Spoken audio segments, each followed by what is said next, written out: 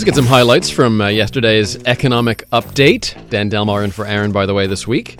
And a lot of big highlights. We'll probably start with the media thing, because that's very controversial. Have you guys checked out Canadian media Twitter today, by the way? Oh my God. Journalists are fighting each other on this. Even the journalists that work for papers that would benefit from this, saying we don't want the money.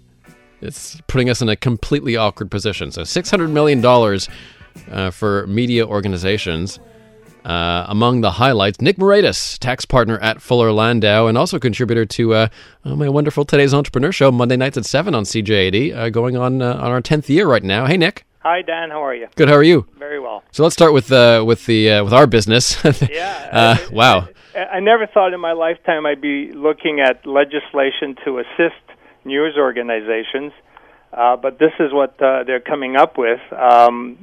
And I guess part of it stemmed from, what happened with La Presse during the course of the year, where they became a not-for-profit.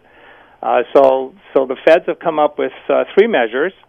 For those organizations that do become non-for-profit, they're going to change the law in the future to make them charitable foundations, so that I can actually make a donation to, say, La Presse or to any other organization that decides to become a not-for-profit. So that's quite interesting. And the second measure is it's designed to news organizations. It could be a for-profit news organization. They're talking about providing a tax credit, say to the gazettes, to perhaps the CJADs as a news organization that will cover salary costs to develop original content. There's a lot of details not there, Dan. A lot of it's going to be coming up as of January 1st, 2019, so it'll probably be coming out in the budget next year. But this is a refundable tax credit to assist these companies in the business. And then the last thing they came up with is for digital subscriptions. They're providing that those who have signed up for a digital subscription to get a non-refundable tax credit equal to about 15% of the payment. So I guess if I want to become or if I already am, I'm curious as to what would happen if I already am a Gazette paper subscriber, and I cancel that to become a digital subscriber. I get back 15% of whatever I pay from the federal government. Quebec hasn't announced anything yet, Dan, so I don't know if Quebec is going to follow this. But these are pretty interesting measures to assist. Now they're using the word temporary. So I don't know how many years these tax credits will be available. But as you mentioned, you just said that they're talking about spending $600 million over 5 years. So I'm curious if that's the timeline that they're looking at for these measures.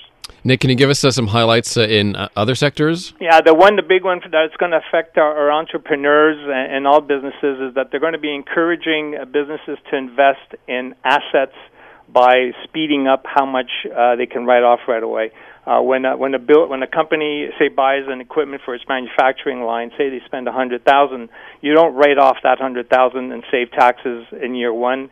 The government has rules that says no, you're gonna write this $100,000 off over the years of the equipment is going to survive, and you'll get back your money that way.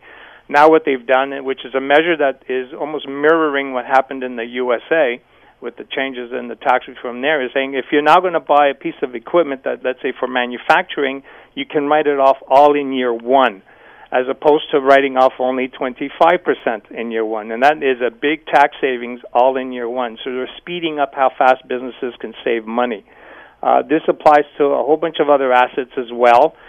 So for most businesses, those buying, say, office equipment, computers, they're tripling the amount that you can write off in the first year that you would have bought the equipment. So let's say you spent $100,000 on office equipment, you only get to write off $10,000 in the first year. That's the tax. You save taxes on only $10,000.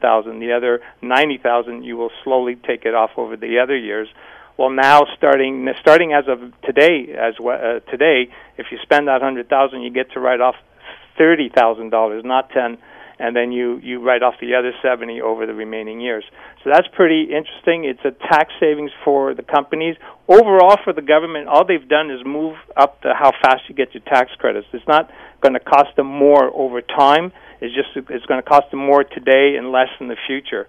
And this is good from as of the statement that came out on November 20th, and it's good for investments up to 2023. So they're giving you about, if my math is good, 5 years, and then it basically stops, or except for manufacturing, which continues a little for another 3 years but at a reduced rate. So it's a pretty interesting measure to encourage businesses to invest, and by giving them the tax breaks a lot sooner than spreading it out over all those years. So that's an interesting measure. Nick Moraitis, tax partner at Fuller Landau, and we'll speak on today's Entrepreneur soon. Thanks, Nick. Take care. Bye. We'll have some sports highlights next.